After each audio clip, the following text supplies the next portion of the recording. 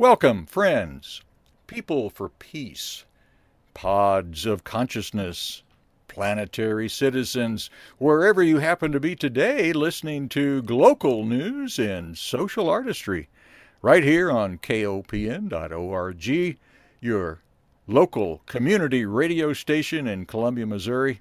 I'm your host, Dick Dalton, and each week we have the pleasure of talking to someone who's building a more humane world from the inside out. And I'm reaching back into my past this time with an old friend, Andre Grinston, who has moved along in his profession. Thank you for your time, Dr. Dalton. As stated, I am employed with Lincoln University, and currently I serve as the Director of Alumni Relations. So Lincoln University, my old teaching grounds for 30 years. But I didn't meet you there, I don't think. Yes, you did. No. You were my health professor when I was there in the 90s. Oh, my goodness. So I remember you, and I remember you during health class. It was a handshake, and you did the teaching on shaking hands and public health and how that made an impact in reference to hygiene and if individuals were clean. And I remember that. So I do remember your course. I don't know if I was doing the wellness bump back then, but no, you were not doing the wellness bump. Okay, well, you were shaking hands, and that particular session was talking about shaking hands and personal hygiene, and if individuals are not practicing self-care or hygiene, you could possibly have whatever they were normally doing. Right. You know, I must have just gone to this conference down at the lake where the workshop leader had put sparkles on one person's hand, and they didn't tell us about that. And we were supposed to just meet and greet throughout the room and shake hands with people and say your name and so on. And after about 15 minutes, she took back over again and she said, okay, now just check your hand there. Do you have any sparkles on your hand? Everybody had some sparkles on their hands, which was making that point, which I didn't do that in class, the visual part, but that was a very profound way of expressing that idea. And I later evolved to the wellness bump, as you just displayed, and kept But I do remember meeting you at Lincoln University as well as in the community during dinner theater. Yeah, we were on stage together, as I recall. Yes. I think the main one Were you in Dreamgirls? No, I was in Ragtime. Ragtime, right? That was really early on, right? That was my first experience, and I was actually Cole House Walker, and I played that part, and that was something that it was demanding and it was great, and that is a big commitment, but it was so gratifying. I really enjoyed it, and it was a powerful show. Yeah, the messages that were displayed in that. I think I was some banker or something. That I remember you were. I was not the good guy, but we had a good time. I then remember you singing "Chestnuts Roasting on an Open Fire" in our Christmas show. Yes, the Christmas song by Nat King Cole. And during that time, I remember Rob was trying to get me back into dinner theater, but my schedule was so busy. Originally, when I started doing dinner theater, probably in the 2005, 2002 era, I had one daughter. And then by that time, he wanted me to get involved a little bit more. I had three daughters, and it just was not fitting my schedule. But the interesting thing about it is I have a group or a community group that normally have a Christmas celebration every year. And for the last couple of years, they've requested that same particular song from Interesting. seeing me presented during that Capital City event. Cool. Isn't that cool? It So, is. so ragtime was when we were back at Ramada Inn doing shows, dinner theater shows. Yes. Christmas show was when we had just moved into Scheichel's.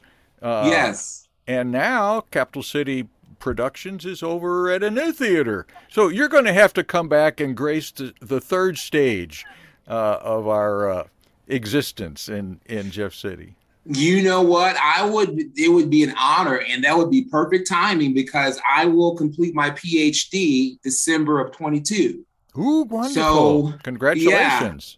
thank you. So that would be perfect timing because I would have graduated by then and I would not have a lot of things, Mm-hmm. not a lot of things on the burner. Right. Not as many. Yeah. Yeah, it's always busy in my life, but that's good. Well, three daughters, my goodness.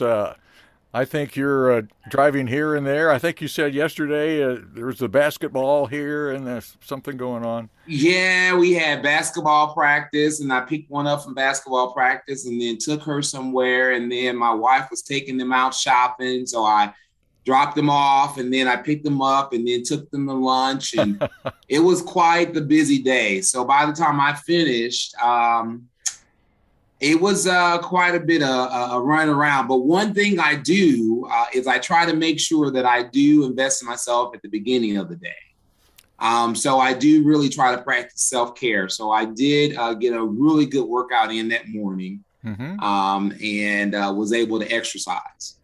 Good. Now, do you follow any of our local exercise folks, or do you have your own routines? I know Richard Cross does his routine, and then we got Corey Duckworth. He's on Facebook Live doing his in the morning.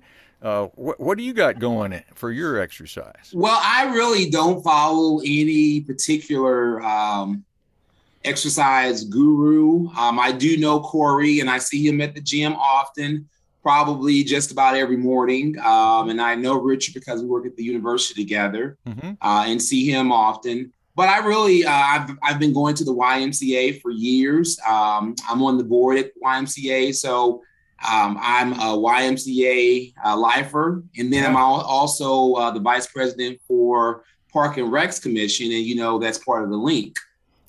So I'm not affiliated with going to the link, but I do believe in it. But I actually have a membership at the YMCA, and I'm there probably 5 to 6 days out of the week in the morning, just working out. And I really just try to adjust my diet. So it's really just, doing that in the morning, taking care of myself and adjusting my diet and really just trying to make those health conscious decisions because I know that that's the most important thing. One thing I tell individuals that self-care, it is the best investment that you could make in yourself.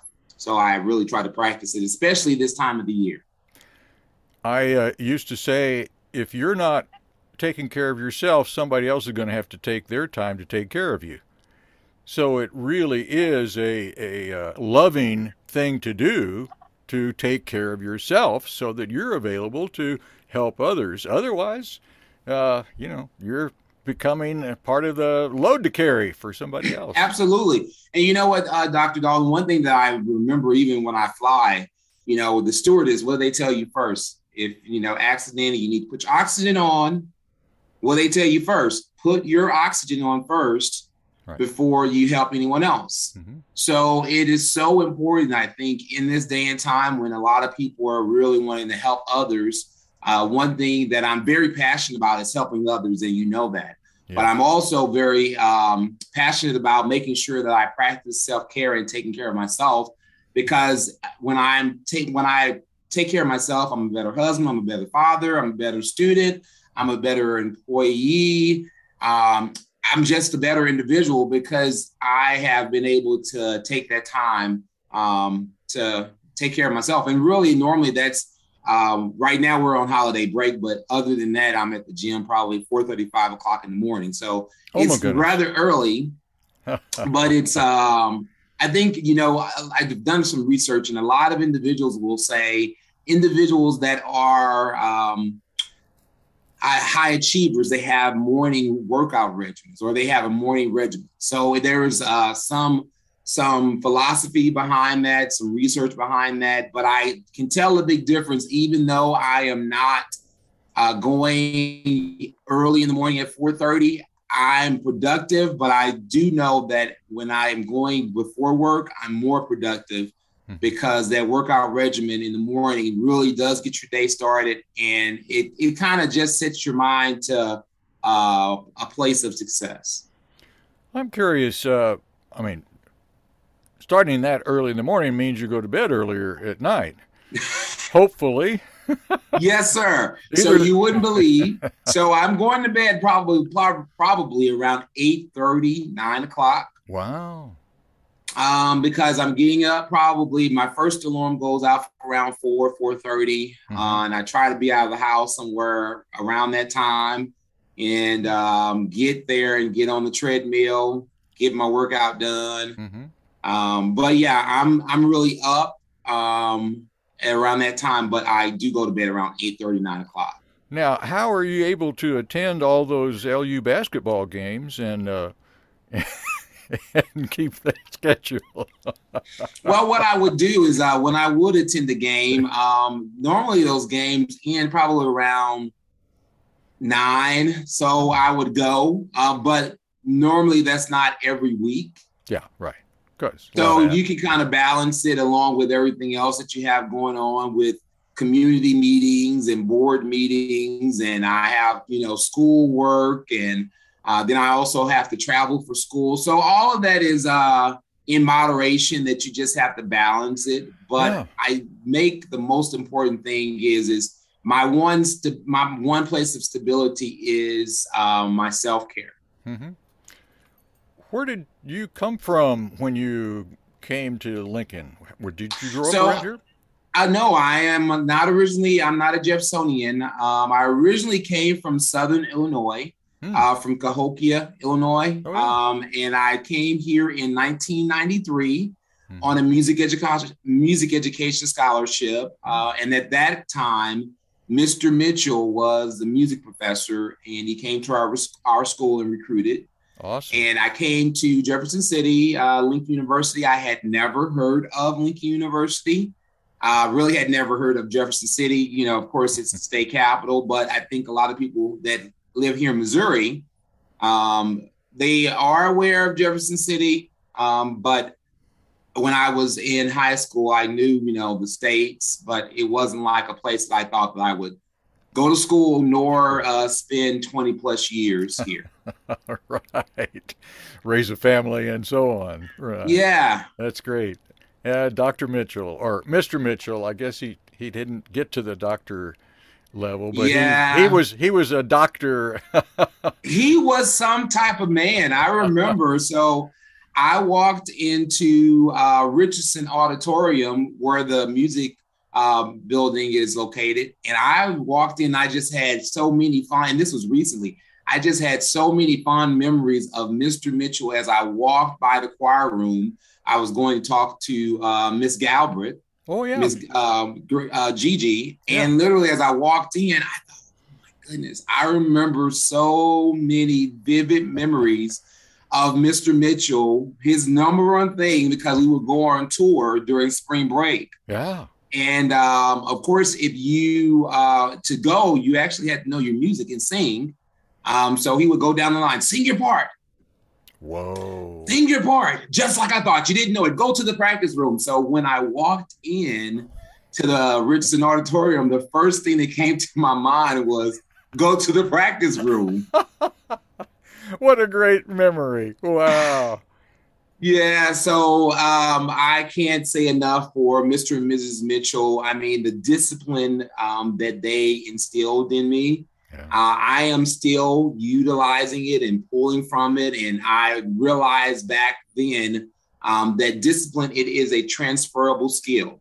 Yes. And that has really been able to allow me to do a lot of things in my career because of what they taught me.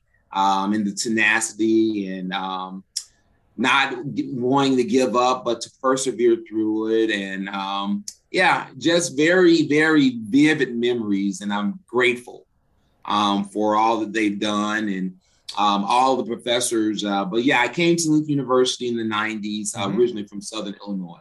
Yeah. And did you graduate in music ed, or did you switch your No, major? I did not, Mr. Mitchell. Dr. Dalton, I eventually changed my major to business administration. Mm-hmm. And at that time, I changed my major because they were, meaning the public school systems, were canceling out all of the music programs in Oh. public schools. Oh, wow. So at that time, I knew of individuals that were getting out and they were unable to find a job. So I changed my major to business administration. Mm-hmm. But as you know, I still have a very fond love for music and the arts and just enjoy it. Mm-hmm. You're wonderful. So let me reintroduce you to our listening audience. And folks, thanks for joining us today on Global News and Social Artistry here on KOPN.org, your local community radio station in Columbia, Missouri, which let me just mention that I got to walk through our new building over on Bernadette Drive yesterday. Well, it was Wednesday. And this is the first time that KOPN has its own building, and it won't be having to pay rent, etc. So anybody that wants to help support our new building and get the campaign, keep it going, we've got over half of it paid for.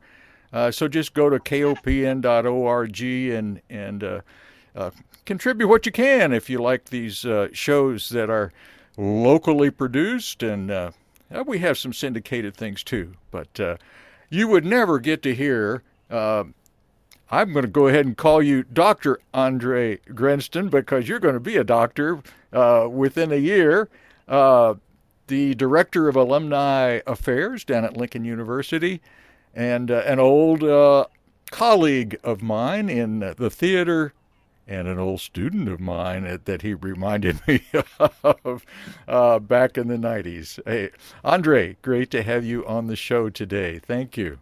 It is my pleasure, Dr. Dalton. Thank you for having me. So you graduated with a business degree, and I remember you always dressed to the T.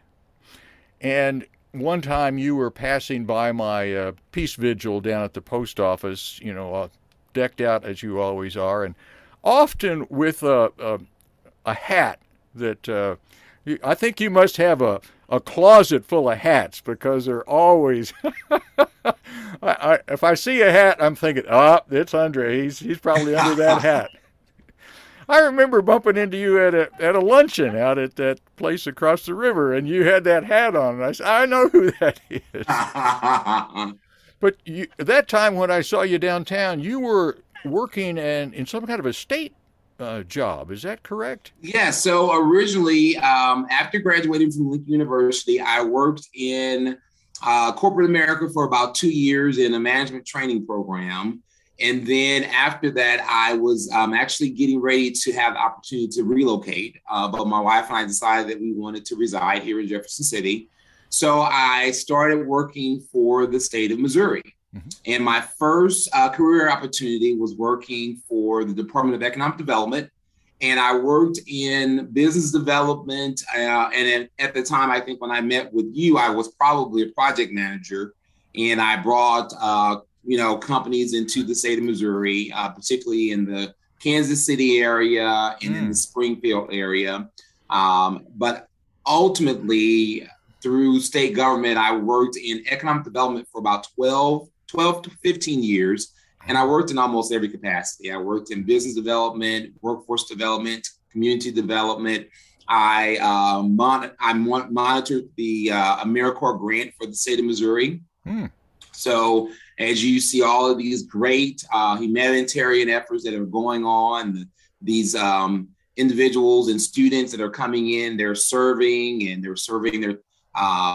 their time and getting different awards. And so I was administrative in that. And then I ended my state career right probably early 2000. I worked for the state treasurer, and I was the business development manager.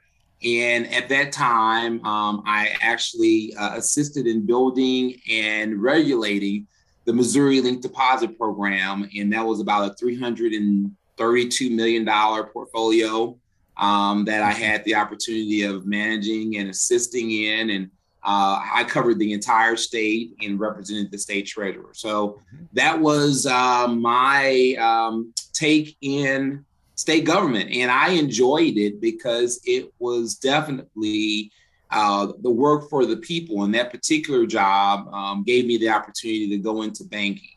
And then I was vice president of commercial banking for Regions Bank for 4 years after that. And I covered from Columbia all the way down to Branson, Missouri. And I did that for 4 years. And then after that, I went over to Lincoln University as vice president of institutional advancement and alumni relations. And I did that for about 3 years and transitioned over into the director role most recently.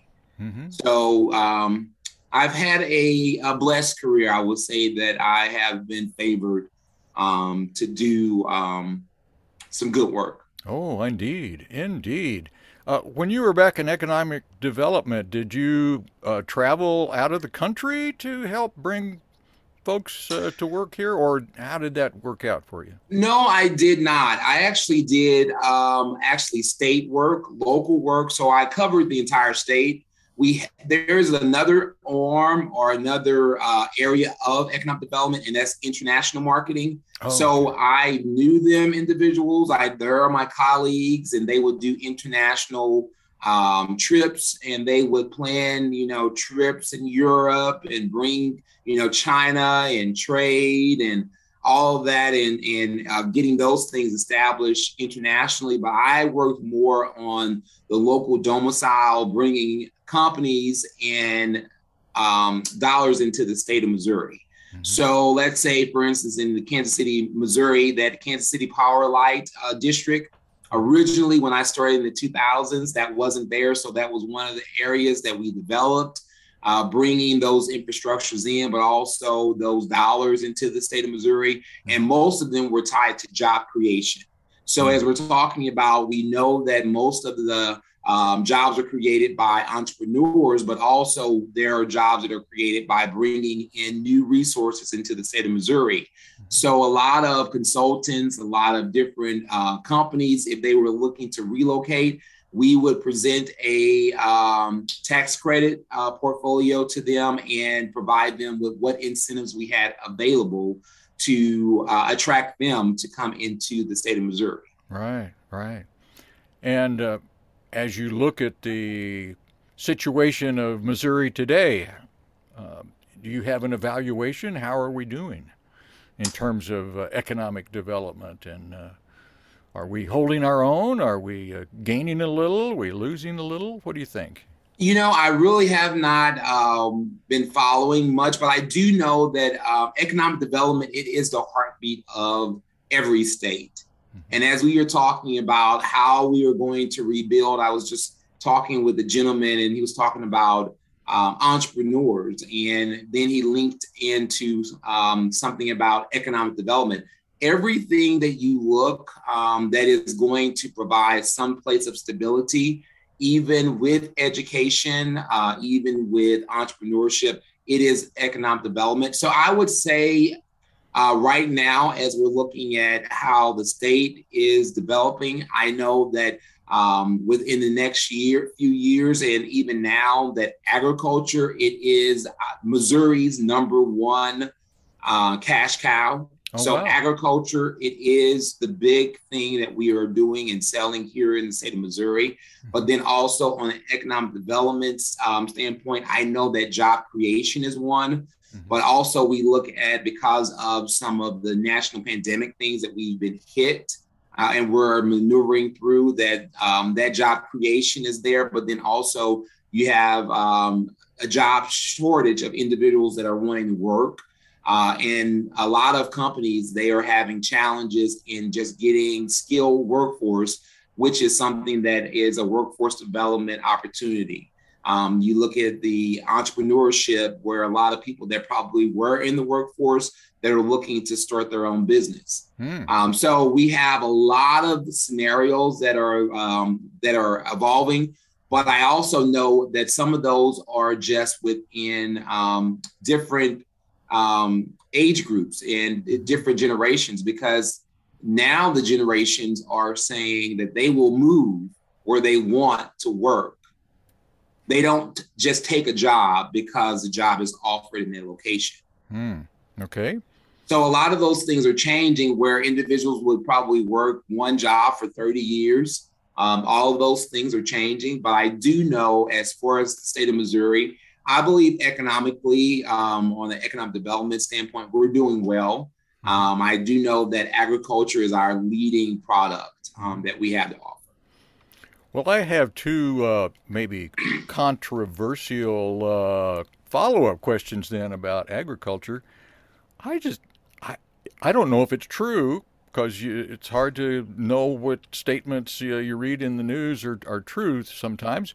But do you know if it's true that China has purchased? We have allowed, as a state legislature, China to purchase quite a few farms in Missouri. Is that something you were aware of, or is it?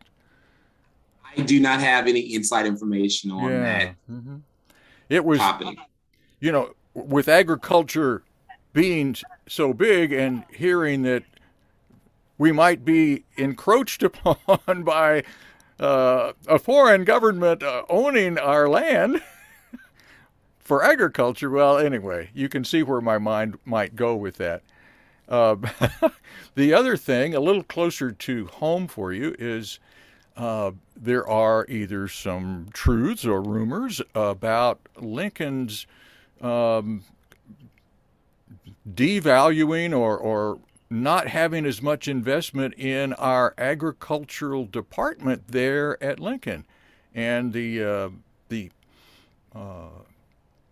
I don't know if it's in faculty or if it's in majors. Do you know anything about how we're doing with agriculture as a major and extension? Well, I will say, as far as Lincoln University and our agriculture department, it is actually one of our leading opportunities, one of our leading degrees. Within the USDA, we have received it's the 1890s scholarship, and we actually, meaning Lincoln University, has received the most number of dollars from federal government to provide full ride scholarships to students to major in agriculture. Oh, wonderful. Of course, they are trying to encourage individuals that are attending our university that are minorities to get involved into agriculture, but we receive the most resource in reference to that particular program than any other institution here in the state of Missouri.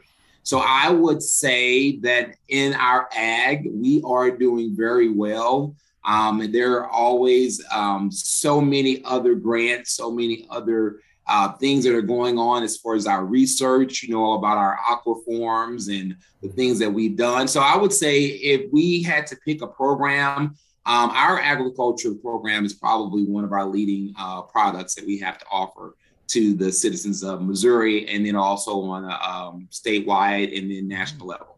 Well, I'm glad to hear that. I was kind of worried about that because I knew in the past it had been really important and well supported.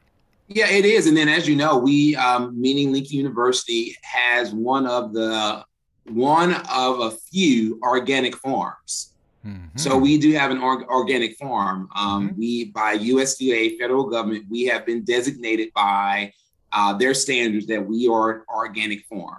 Mm-hmm. We do a lot of research on quinoa and a lot of the other things. So I know, even as we've been talking about doing more research on hemp and those different things. We have all that stuff going on at the university.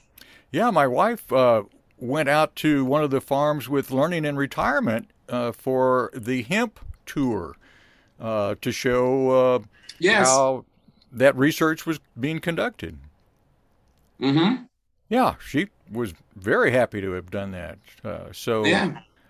it was new to me. I didn't know that was part of the research going on there. Yeah, you should take some time out. I mean, there are some really cool things going on out there. The research, even at the aqua farms, the trouts. I mean, trouts is as big as, I mean, just so big. I mean, they're not like this. They're like huge. I mean, you probably can't because of this, but they're huge and they have a lot of things that are going on out there that I think people, particularly here in Jefferson City, or in the surrounding areas are not aware that Lincoln University is doing.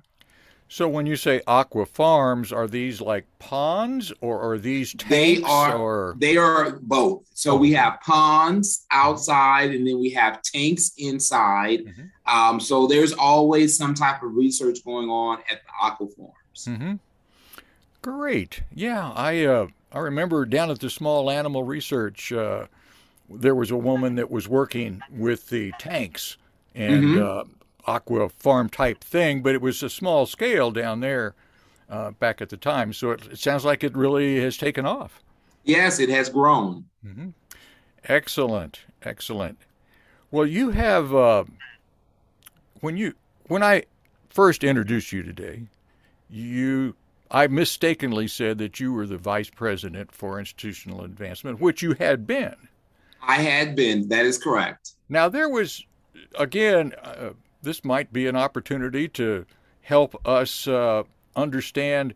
There was again some controversy over that institutional advancement area because it was like a separate part from Lincoln. It had its own. Can you just give us a little nutshell of what's going on with that? Well, that is actually true. That was the foundation. And at the time, that was actually the foundation. It is an exterior part of the university. That was the fundraising side and more so doing fundraising for the university on the outside. Institutional advancement is under the umbrella of Lincoln University. So there would have been at that time, and this was years ago, and there have been some adjustments. So it's probably not even about having discussion because they are back at the university. Oh, okay. So yes, it's all one happy family. All now. one. Yes. Okay, that's good to hear.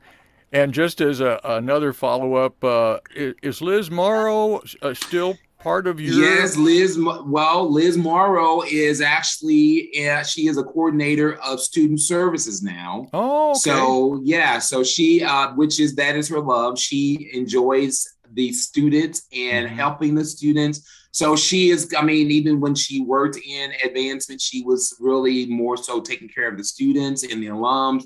But ultimately, she is working directly with the students. Well, great. So great. that's good. Yeah, I've told her I need to get her on this show too. She's been such a dear. I had her in class back maybe about the same time I had you, and yeah, you did. She was in biology or some sciences, and then she was a biology mathematics major. Yeah, and then started working for LU and still with us. It's great. Yes. Yeah. Okay, I can't think of any more LU hard questions for you. Well, that's fine. Your office, though, is over in the Alumni Center? Yes, it is. Yeah, that nice little building between Founders. Yeah, and that's a very nice building. It was erected, I think, in the 90s. And at that time, I believe Mrs. Simmons was the director of alumni relations. She and Dr. Simmons are very good friends of mine. Actually, Dr. Simmons is a mentor of mine. And as I've been going and returned back to the university and been going through my PhD program, he's been very instrumental in assisting me through the process. So I'm very grateful. And you will understand this. So I understand now, as coming back to the university as an administrator, It is a lot different from being a student. So Dr. Simmons, he was one that I marked as a professional. So when I come back and walking around, I sometimes feel like I'm graced with, being a Dr. Simmons in that environment. And really, I mean, he's one of the ones that I remember wearing hats. So when I put my coat on and hat on, I think, wow, this is like a Dr. Simmons moment. So, Great. yes. Well, Joe Simmons was the kind of guy that during my 30 years there, you never knew exactly what his new role was because he was the one that they would pick to, we need somebody here for a while, and okay, we need to move you over here now, and he could do anything. He Yeah. was quite an adaptable and wise administrator. Helped me a lot. Yeah, and that's one thing he's taught me, and he said, sometimes you need it here, sometimes you need it there. But my whole ultimate goal, I realize, even whatever I do, it's about the students, and it's about helping humankind, and being a humanitarian and a philanthropist, but really extending what has been extended to me. Yeah, and that's what this show's about, is talking to people who are building a more humane world, and I think you're a fantastic example of that. Well, thank you. Let me just mention again, your name is Andre Grinston. That's Grinston. How do people find you? Do you have a web page, or I know you're on LinkedIn and you like that a lot. I am on LinkedIn. So, as I told you, I am pursuing my terminal degree. Mm-hmm. And at the time, I was very heavily involved on Facebook, and I had really no presence on LinkedIn, but I removed myself from Facebook because I needed to spend more time in books and study and research. So now I am strictly on LinkedIn, but I can tell you there will be something coming out soon. There will be a website, and once that is formed, I will make sure that we have more conversation, because it really is talking about being a humanitarian and helping them really to become the best individual that they possibly can be. So for me, that is something forthcoming. I don't want to get ahead of myself, but I will tell you that something is forthcoming. Ooh, it's coming right around the corner. Yes, it is. Hey, I'm excited. What's your dissertation about for your PhD? So my dissertation is on philanthropy. So it is a philanthropic study on the major characteristics and motives of individuals that give major gifts to institutions of higher learning. Oh, so you have access to pretty accurate data right there in your profession, right? Yes, I do. And I'm using other institutions, and I have colleagues across the country that I'm able to gain information and some of their donors. So it is a world of its own. But when you think about even in philanthropy, it's really just in someone's giving so that they can extend or persevere or preserve something that they really desire and they want to see, manifest. Mm-hmm. Yeah, an old friend of mine has been out in San Francisco now, Dick Scopper. He was the head of philanthropy for Grace Cathedral, that big church out there. Yeah. So is that the church? They had like several locations, and I think the Sun is over the church now. Well, all I know is that you go up this steep hill, and it was sort of at the top of that hill, and a landmark in San Francisco. Okay. Wow. Grace Okay. Cathedral, yeah. Yeah. So there's a lot of money around in this world, and it's good that we have some philanthropists. Yes. It would be nice if somehow there was more trickle down of money instead of so much trickle up. Well, I do believe that there are individuals that want to give to every cause. You just have to find what individuals are passionate. And once you find out what they're passionate about, you are able to really extend what they want, because really it's like adrenaline. It's like endorphins. When a philanthropist gives, it is really like they are releasing endorphins. They have that same experience from an individual that when they work out, or someone who has that behavior, when that need is met, it's just like, wow. So for a philanthropist, they are giving because, one, they can, but more so it is like an endorphin experience. Wow. So yeah. So it's not just a write-off. No, it's not just a tax write-off. Some people utilize it that way. But individuals who go from giving just a one-time gift to annual gift, and then to a planned gift, and then they go to a bequest, and leaving individuals in their will. That is someone that is really a philanthropist. And once you find out what they are passionate about, they're not just giving just because of tax write-off, because they could give anywhere. But really to have the impact, it has to be something that they really enjoy. Excellent, excellent. Two things to kind of end out our conversation today. One is you mentioned you're on a number of boards in Jeff City. Yes. Does that include Boys and Girls Club still? Are you? Yes, it does. Good, good. I have a granddaughter that's over there after school most every day, and Oh, really? I'm happy to hear that you are part of the board for that. Yes. I also get to recycle all of their cardboard.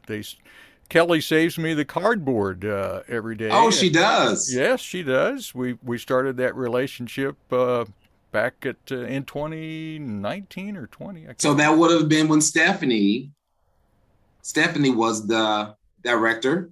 Well, Paris, I had talked to Paris, right? And so we sort of set it up with her first, and then all of a sudden Kelly's there, and of course Kelly was a student of mine back in the day, and Right, but at the time I'm talking about the executive director. yeah, and I never met Stephanie. Yeah, you'll have to meet the new director. His name is Wade. Oh, okay. So you'll have to meet the new director. But yeah, absolutely. The Boys and Girls Club, they are doing great things, having a great impact in the city. And I know as we were going through the national pandemic, just making sure that the students had, the meals and those things that they needed, it really made a big difference. Even when schools were closed, they were feeding students. So yeah. I can't say enough for what they are doing in the community and the bridge that they are building. Great, great. Along with our newer group, Building Community Bridges. I don't know if you've interacted much with Doug and Alicia. I have interacted with them a little. I know Felicia actually just recently joined the Park and Recs Commission, which I serve on. And I work closely with her on the Park and Recs Commission. But I know that Building Community Bridges, they are doing great things in the community as well. There are so many great, and that's another thing. So at one point I had gotten off one board to get on another board. Yeah, right. And I thought, well, let me figure this out. So now I really will commit to the individual and not the board, because I'm on so many boards, but I believe it's easier to commit to assisting in the development of the director than being on the board when your time is limited. So that's what I've been doing because I'm at my maximum. Yeah. So I've been mentoring some of the directors of the not-for-profit boards. A very practical decision. That really makes a lot of sense. Yeah, the personal touch. Yeah, because they have a lot of things going on. They're trying to maneuver through. Yeah. So if I could help them maneuver through and not be on the board, that's great. Yeah. Because Yeah, there's only so many hours of the day and so Mhm. many days of the week. Yeah. And the whole other part of your life that we're not talking about, some kind of ministry work that you've done in your life.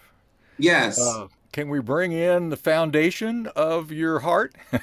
absolutely. I believe the Bible says, "Out of the heart, out of the bountiful of your heart, the mouth speaks." Hmm. So really, what people see, and me being, genuine and trying to give and trying to help, it is, that's what I've been taught. But really, that's what I try to practice. And do you sing at your church, or you said something about your Christmas song? But what kind of involvement do you have? So, yes, I do. So, my wife and I, we serve in leadership at our church. We're not the senior pastors, but we are one of, the pastors there, Hmm. and just serve in leadership and assisting, and do sing in our praise and worship team. But just being able to help out and lead people and assisting them and living life. Hmm. Didn't you all get hit with a tornado? We did. Our church Mm. was totally destroyed. It Oh was my. demolished. Mm-mm-mm. But since then, we have built, and the church has been open since Easter of this year, Hmm. and it's up and going. And actually, things are moving along. Is it in the same location? Same location is on Heritage Highway, and it's on 7 acres. So when the tornado hit, it was on a smaller part of the parsonage, and now it's a larger building, but it's on that same 7 acre lot Hmm. out there on Heritage Highway. Yeah. How do you find in your work?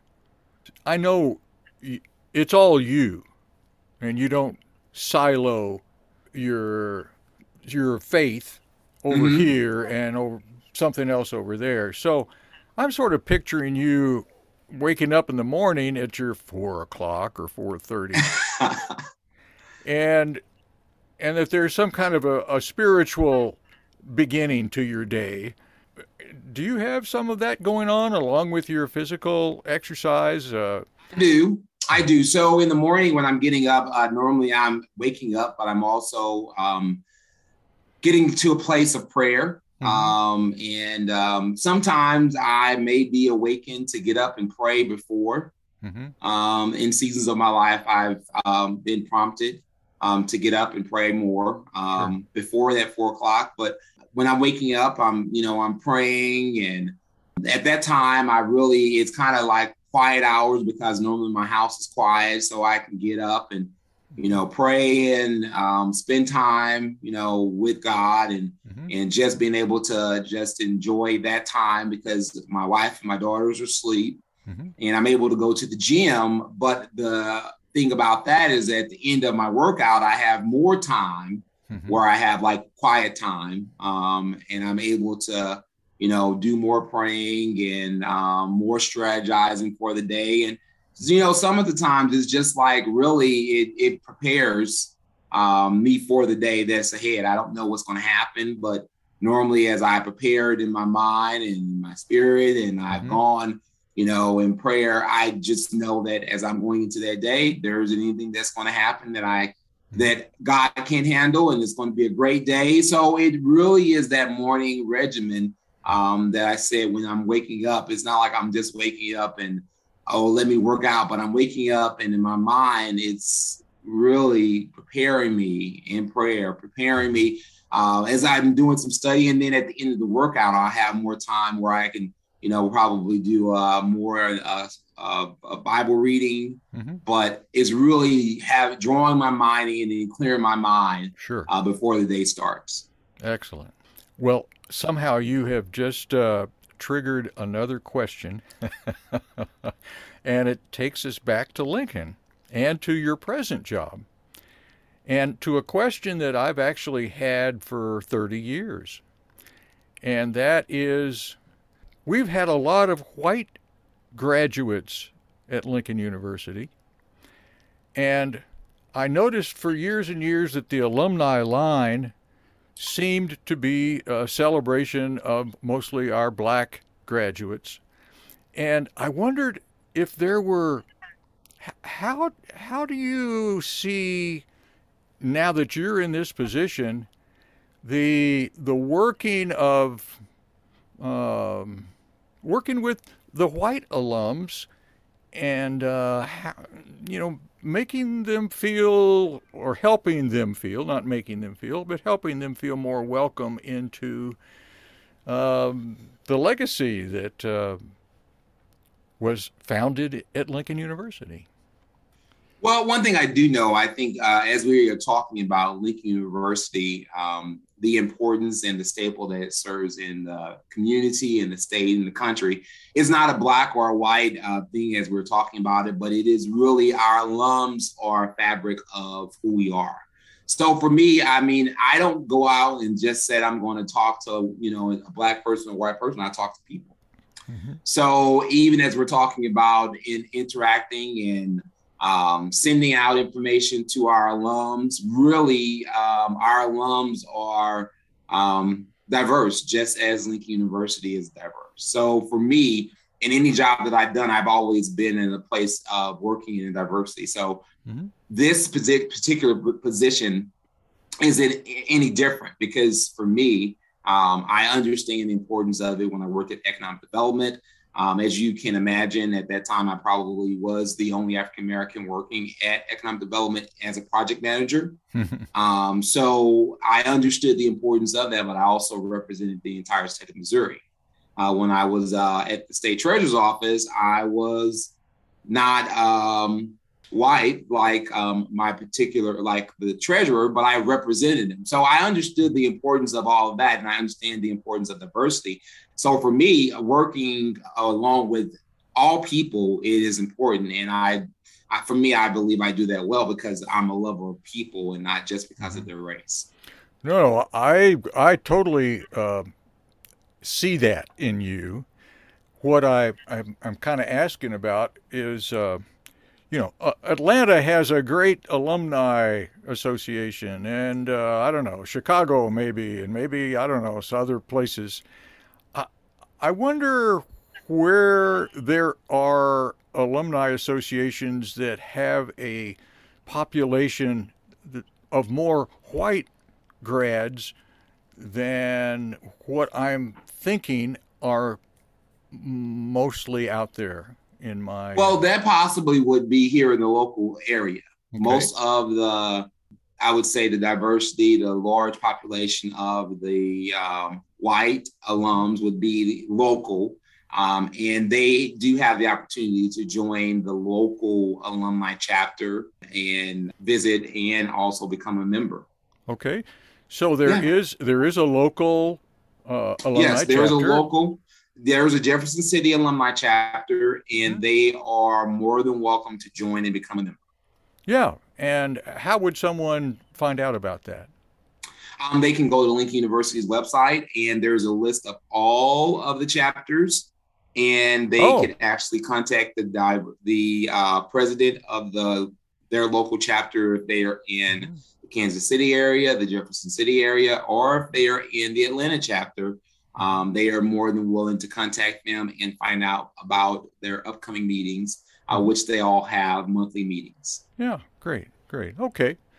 Well, I might have some people to direct that way. I know I've had a little trouble sometimes navigating Lincoln's website, finding the right way to access, whatever I'm looking for. So I know it's a work in progress, and it will continue. Do you have, by the way, Andre Grinston, almost a PhD in what's that? It's going to be higher education. Higher education. Oh, so yes. Even though, your dissertation's in philanthropy more focused, it's related to higher education. Mm-hmm. Say there are some people listening that you might want to give some words of wisdom to in their journey. Maybe they're, college age or even high school. I don't know who listens all together. So can you take out the rest of the show with whatever kinds of thoughts that come to mind for, how journeys work and what people might think about doing? And tough question for you. Well, one thing I learned about life, sometimes life, it is not about where you start, but is where you finish. And sometimes individuals want to take the easy route and they don't want to put in the work to accomplish the goal. But I want to encourage anyone to know that regardless of your background, regardless of your history, regardless of what you have encountered in life, that there is still hope and that there are still opportunities that are awaiting you. However, you must believe that where you are right now is not the end of your story, but is the beginning of your story. And moving past what you can see into something that you cannot see, that you're able to make the best of every opportunity. And sometimes you think that life is not fair, but I can guarantee you that in some of the worst seasons of your life, you are going to gain some of the best tools that are going to enrich your life as you mature and go through every season. So I want to encourage you to move past where you are. Don't allow this season. There have been a lot of things that have happened on the national level with the national pandemic and things that have happened, and individuals may have transition out of their life. Yeah. But that doesn't mean that your life is over. And as difficult as it may seem and as challenging as it may seem, I want to encourage you to move past your breaking point, move past your place of complacency, and just take another step to your place of hope and tell yourself that I can do all things through Christ who strengthens me. Yeah. Beloved, that's all I have for you as we go into this year of 2022. I want to encourage you to know that this is the year of open doors, and I'm expecting great things to happen for you. And when you see me on the streets, you know my name is Andre Grinston, but share with me all of those great things that are happening to you. Congratulations and Happy New Year. God bless. And Happy New Year to you, Andre Grinston. Talk to you soon, man. Appreciate you all being right. with Thank us you today. so much. Okay. And remember, friends, wherever you are, that is your world. Please leave your world cleaner, more peaceful, and more loving than you found it. Because if it is to be, it is up to us. So take care. Talk to you soon. Happy New Year.